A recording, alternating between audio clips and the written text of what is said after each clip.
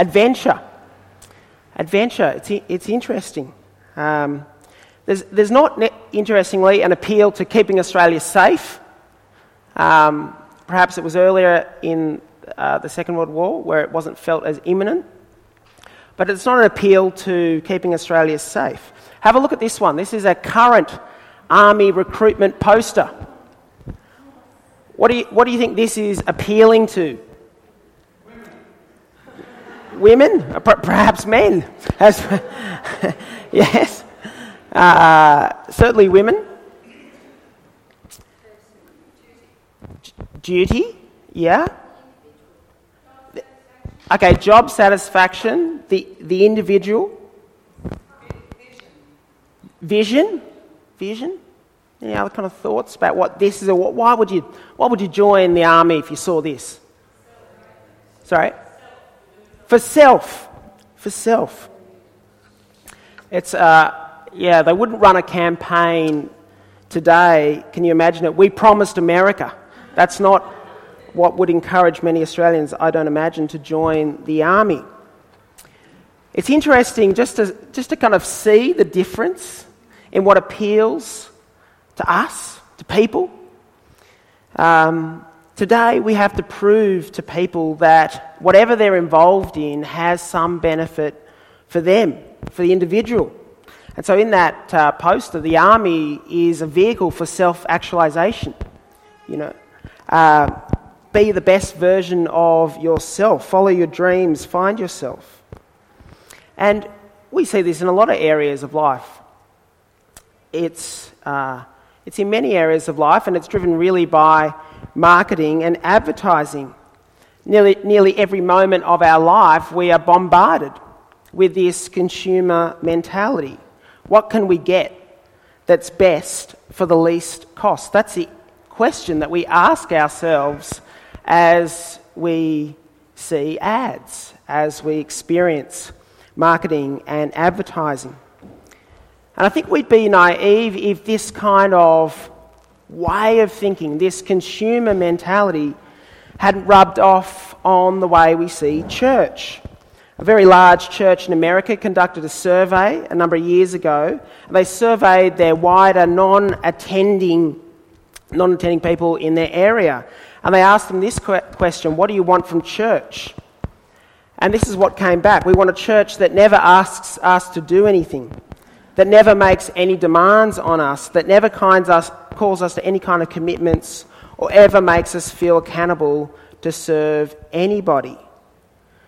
In short, they wanted a church that never asked them to do anything, that placed no obligation upon them. This kind of mentality that pervades our modern world, this kind of mentality that we're all caught up in to some degree, is really at odds with what the Bible teaches. And it's at odds with the person of Jesus, who said, I came to serve, not to be served. Remember Mark chapter 10, verse 45. I came not to be served, but to serve and give my life a ransom for many.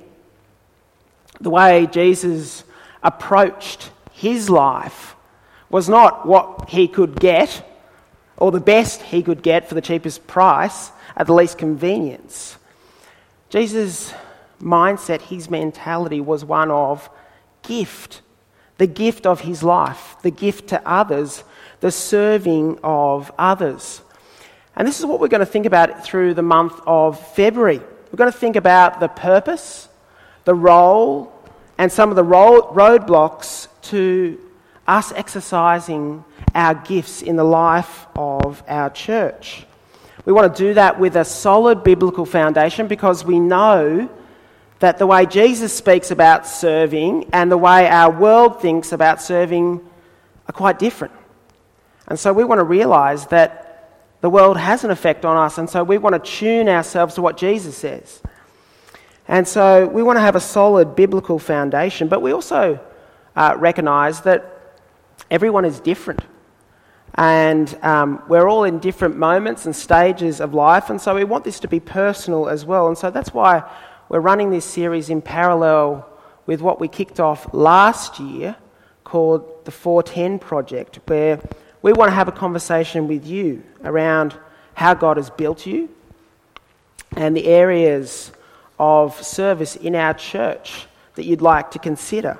We want to marry up who you are and who we are as a church and where we're moving, our needs and our direction. And so if you haven't sat down with Liz or Anne or Di, it'd be great if you could sit down and have a conversation with them, hopefully before the end of February. And so that's what we're going to be looking at in our series over the next 4 or so weeks. Today, I want to give us a broad outline. You can see it there, hopefully in the blue in your outline. I want to look briefly at how we serve, who we serve, and what we serve. So firstly, how we serve. The question that the church in Corinth was asking is, what does it mean to be spiritual? Now, we might wonder, what does this have to do with gifts? Well, a lot, because when we see a person exercise a gift, when we see a person use a gift, for example, here on Sunday, up the front on Sunday, we might think when we see someone up the front praying, reading the Bible, we might think, I could never do that. Or some of us might think, when we see someone reading or praying, someone might think quite the opposite. I could do better than that. And so there's a problem. There's a problem when people don't exercise their gifts. But there's also a problem when people do exercise their gifts. And this was the problem in the church of Corinth. What is it to be spiritual? How you answer that question drastically shapes the nature of the fellowship, of the collection of God's people. Because it would seem that in the church in Corinth there were many people who had great abilities, great gifts, if you like. But those gifts were exercised in such a way that they made many others feel inadequate and inferior. And Paul writes to this church in Corinth, a church that was dysfunctional in so many ways. He writes to address their dysfunction, but he also writes to address some questions that they've asked. The questions that he starts to address are back starting at chapter 7, but we're going to pick it up at chapter 12, verse 1. If you want to turn to 1 Corinthians chapter 12. There in verse 1, he picks up on the idea of spiritual gifts. He says, now about spiritual gifts, brothers, I do not want you to be ignorant. The word there for spiritual gifts could be translated spiritual people or spiritual things or matters. And Paul is probably picking up on the word that the Corinthians used as they wrote to him. It's kind of ambiguous, the language that he uses there in verse 1.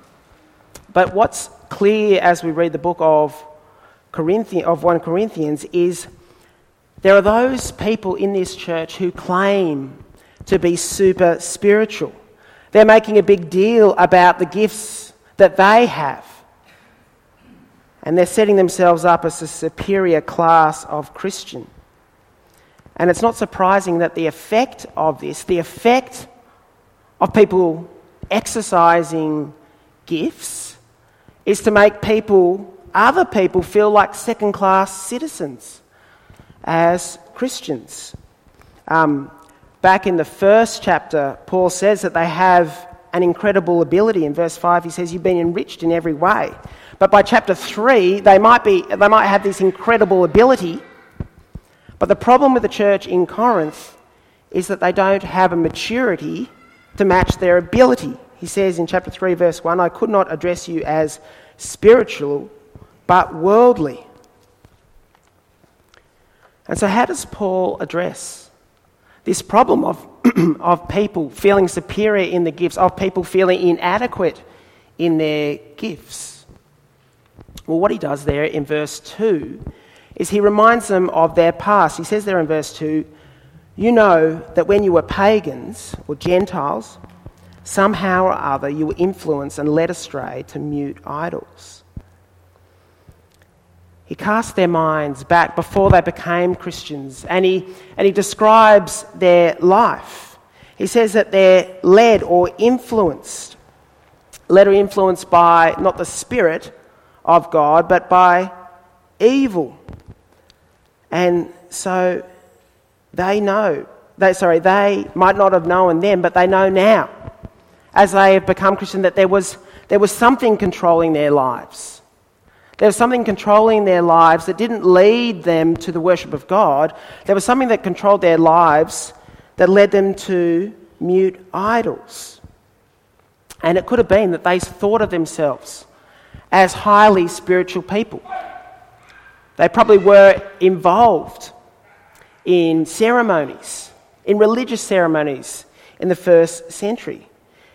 What is important here for us to realise is that it's not necessarily what we believe about ourselves that makes us spiritual. What makes us spiritual is God's Spirit at work within us. They may have felt spiritual, but Paul reminds them that they were anything but spiritual. And the very things, can you imagine, 20 years of participating perhaps in these religious rituals, 20 years of feeling spiritual, that false spirituality has carried over now that they have become Christians. And in verse 3, he reminds them what makes them spiritual.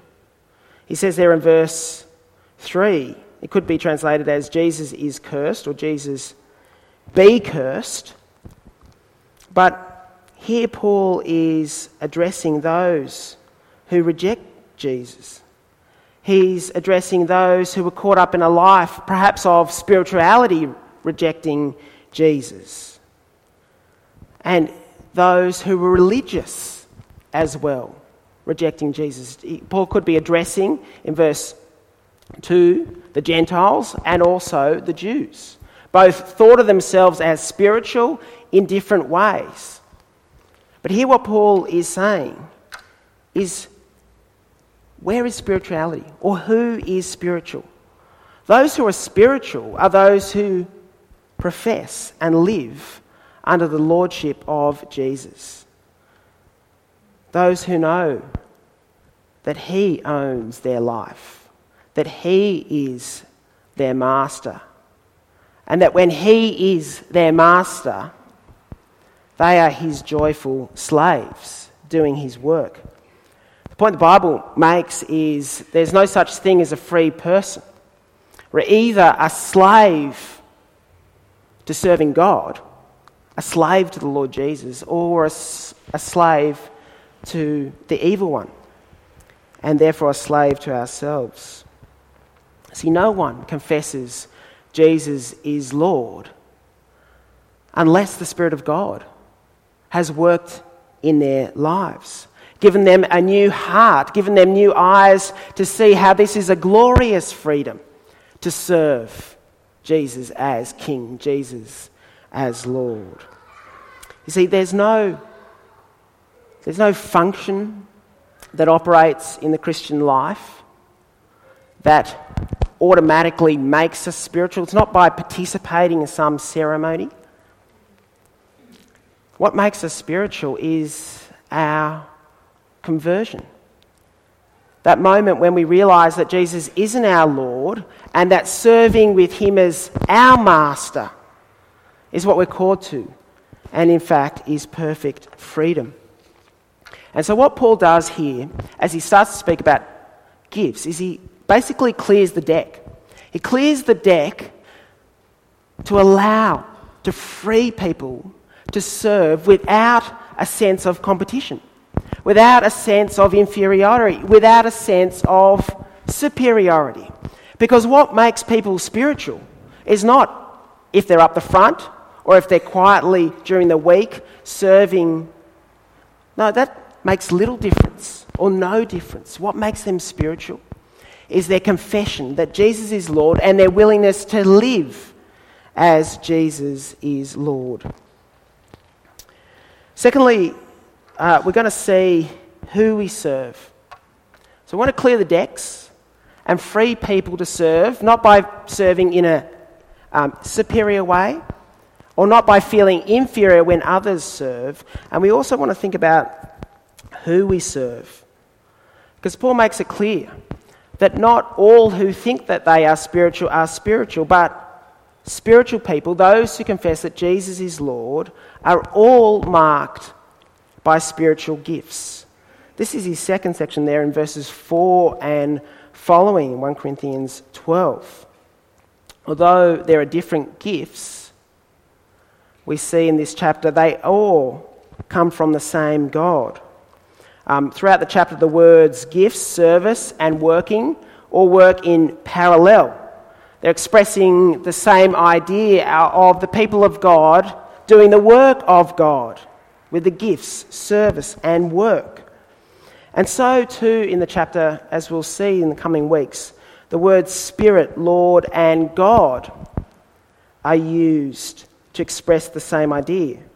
What Paul is saying here in 1 Corinthians chapter 12 is that we are all gifted. But we are all gifted differently. And just because we have a different gift, and because sometimes we can't see or know our gift, doesn't mean that we're not gifted. No, it means that we're often just gifted differently. And our unity as a church is based on the God who gives these gifts, the one God who gives gifts to every single person. Each person we see in this chapter in 1 Corinthians 12, each person of the Trinity plays their part in the building up of the church. Because although we serve one another, it's primarily God who we serve. And Paul makes that clear in this chapter. He says there, if you flick over to verse 12, he says that it's Christ who creates by his death and resurrection this new body, this church. And further down in verse 13, you see that this Spirit baptizes each person into the body. And further down there in verse 18, God has arranged all these parts just as he wanted them to be. You see who gives these gifts? These varied gifts are given by the triune God, by Father, Son, and Holy Spirit. Given for our sake, such that we might serve him. Well, what are these spiritual gifts that God gives? Well, these spiritual gifts we'll see in the next couple of weeks. These spiritual gifts are the demonstration of God's Spirit at work. In other words, the Holy Spirit is at work in our lives to sanctify us, to grow us into the conformity of the Lord Jesus. But what we'll see is remarkably that the Holy Spirit is at work in our lives as we serve, as we exercise our gifts. Elsewhere in the Bible we read that Jesus makes himself visible in the church in the book of Acts. The book of Acts, Jesus is showing up all the time.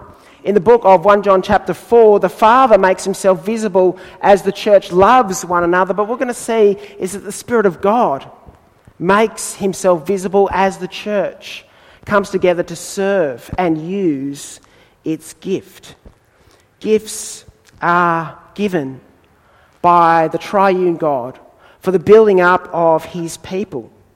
And you can see there in verse 11 that it's a power that's working.